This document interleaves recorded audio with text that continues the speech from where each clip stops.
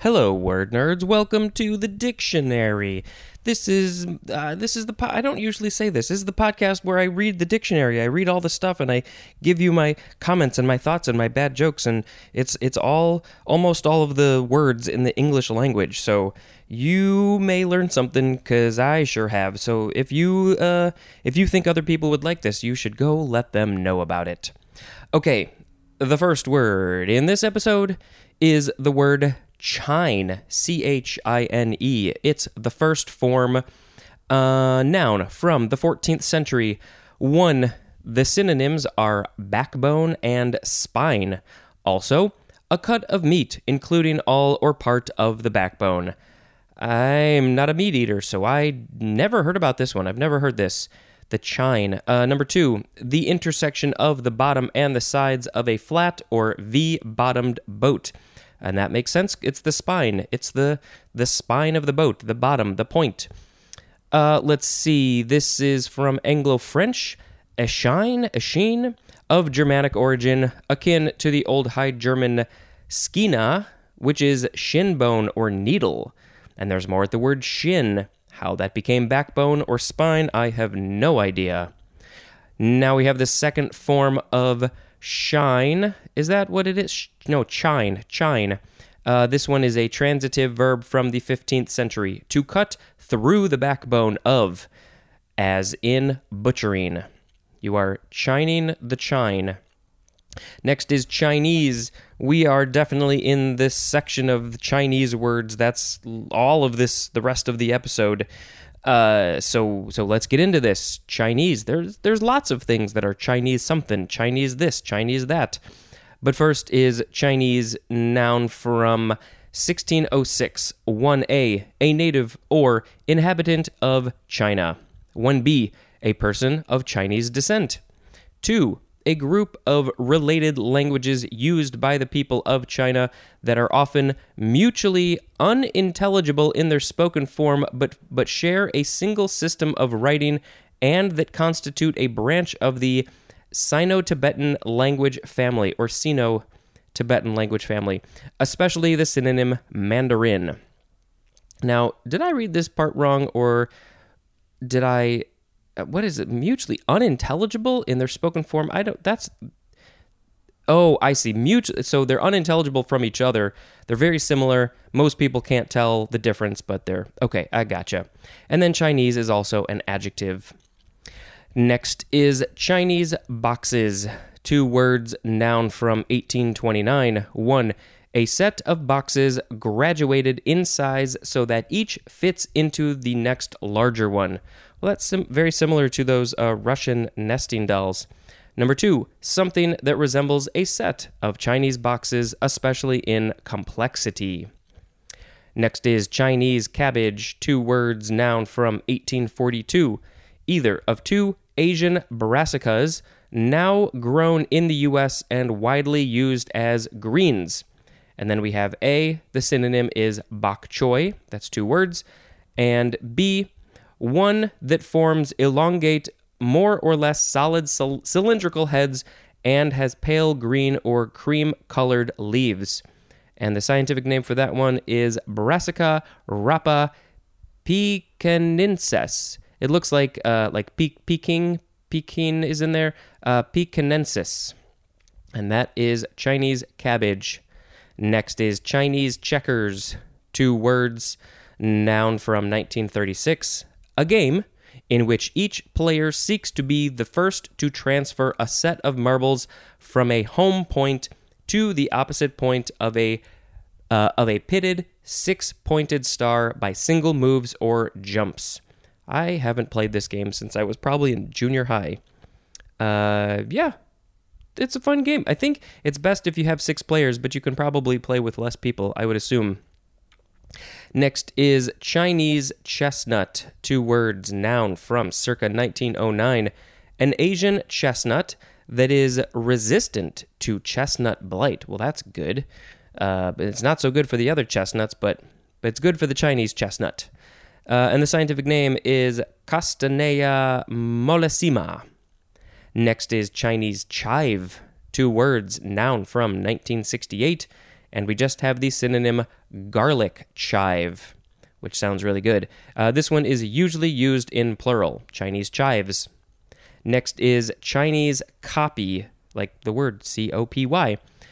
This is 2 words, noun from 1920, an exact imitation or duplicate that includes defects as well as desired qualities. What would you use this? What's the context that you would use this phrase Chinese copy in? I don't know. Haven't heard it. Probably will never use it myself. Next is Chinese crested, 2 words, noun from 1976. Any of a breed of hairless or coated dogs with a plumed tail and a crest of hair on the head. Now, is the plumed tail and the crest of hair on the head, is that just how they're born, or are they cut that way and they make it look like that? I don't know. I don't know what these Chinese cresteds look like, so maybe I should post a picture on social media. Next is Chinese gooseberry, 2 words, noun from 1925. A subtropical vine that bears kiwi fruit. Kiwi fruit. Also, the synonym kiwi fruit. Now, is that a different kind of fruit than just what we call kiwi, or is that the same thing? The scientific name is, this is fun, Actinidia deliciosa. The word delicious is almost in there, deliciosa. And then also Actinidia chinensis. And those are of the family Actinidiaceae. Delicious and Chinese, those are basically in the scientific names. It's a gooseberry. Okay, next we have Chinese lantern, 2 words, noun from 1825.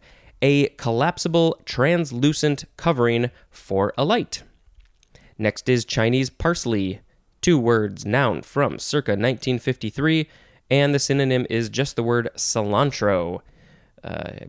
I didn't know that Chinese parsley was another name for cilantro. So many Chinese versions. Now, why? Did most of these just grow in China and then we found out about them over here? Like the chestnut and the gooseberry and the parsley and the chives. I don't know. Garlic chive is the same as Chinese chive. So many foods to learn about. All right, next is Chinese puzzle, noun from circa 1815. 1, an intricate or ingenious puzzle. Number 2, something intricate and obscure. I mean, I'm aware of the Chinese finger trap. By the way, I feel like using the word Chinese in many of these cases is probably a bit dated. But if they came from China, if that's where they were made, then that makes a lot of sense. So why a Chinese puzzle is intricate or ingenious or obscure? I don't know. I need to find an example of a Chinese puzzle. Next is Chinese restaurant syndrome. What is this? It's a long definition. Noun from 1968. A group of symptoms. There's a lot in parentheses. A group of symptoms that is held to affect susceptible persons eating food, and especially Chinese food, heavily seasoned with monosodium glutamate, which is MSG. I guess Chinese food, at least back in the day, was known for having a lot of MSG in it. I don't know if that's quite the case anymore. But what are these symptoms?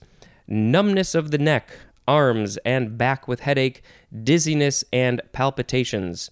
This basically just seems like if you eat a lot of food with MSG, you might get these symptoms, and because MSG is typically used in Chinese food, then that's where the name comes from. But it's probably not great to call it Chinese restaurant syndrome. It should be called MSG syndrome, but I don't know. All right, next we have Chinese Shar-pei. Shar-pei, this is 2 words. Shar-pei is CHAR-PEI, noun from 1975, and we just have the synonym Shar-pei. It's a kind of dog, and I guess, is there a Chinese version of this? I don't know. I mean, if the synonym is just Shar-pei, then it should just be Shar-pei. Next is Chinese wall, 2 words. Noun from 1900, a strong barrier, especially a serious obstacle to understanding. Okay, this is from Chinese wall, a defensive wall built in the 3rd century BC between China and Mongolia. Now, I'm assuming that that's also the Great Wall of China. So then they, just took that idea of like, they made this amazing wall. It's a strong barrier. So we're going to just use that phrase in other things. Okay, next is Chinese white. It's the color white. 2 words, noun from circa 1884. The synonym is zinc white. Z-I-N-C. What kind of white is that? It's basically just white. Why is there a version called Chinese white? I have no idea. And then our last word is the word Ching, capital C-H-I-N-G. You could also have an apostrophe before the I. This is a noun from 1795. A Manchu dynasty in China dated 1644 to 1912, and the last imperial dynasty. Yeah, there were many dynasties in China, some lasting for obviously hundreds of years, for a very long time. I had them all memorized at one point because in one of my history classes or something in high school, but I promptly forgot them all. But yeah, this one is almost over 250 years, almost 300 years. That is a long time. And then so this is from the chin word. It says just C-H-I-N. There's no period, so I assume that's just the chin. That's probably one of those the Chinese languages that we mentioned before. And then in parentheses it says Beijing, and then the word is Q-I-N-G. So that the Qing dynasty, this Qing word is from their word, which I assume is pronounced very similarly. I don't know enough about Chinese languages, so I'm lacking in that department. Okay, so let's see. Our words were chine, Chinese, Chinese boxes, Chinese cabbage, Chinese checkers, Chinese chestnut, Chinese chive, Chinese copy, Chinese crested, Chinese gooseberry, Chinese lantern, Chinese parsley, Chinese puzzle, Chinese restaurant syndrome, Chinese Shar-Pei, Chinese wall, Chinese white, and Ching. Well, I think I'll pick Chinese as the word of the episode because it covers so many ground. It covers the people who are from China, and it covers the languages. My friend actually took Chinese. He lived in China for 8 years or something. Those are very difficult languages to learn. So I'm really impressed with anybody who can do that. That goes for obviously Korean and Japanese and Vietnamese and all of those related languages. So I'm very impressed by that. I was very, very lucky enough through my job to be able to go visit a couple of cities in China, which was really an amazing experience. So I would love to get back there, but I definitely need a translator to come with me.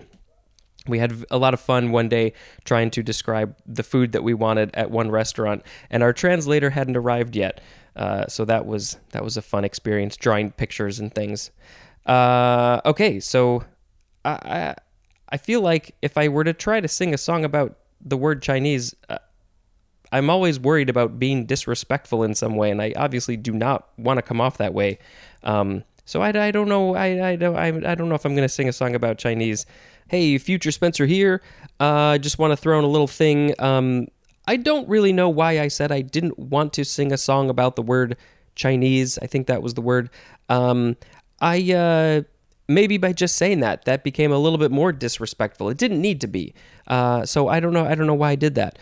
So maybe I can come up with a song about Chinese right now. I don't know how to do that because all my songs sound the same and I want to try to do something different.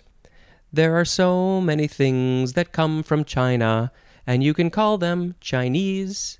We have chestnuts and checkers and cabbage and boxes and chives and gooseberries and lanterns and puzzles. And that's good for that song. All right, let's move on to the rest of the episode. Okay, let's talk about the holidays.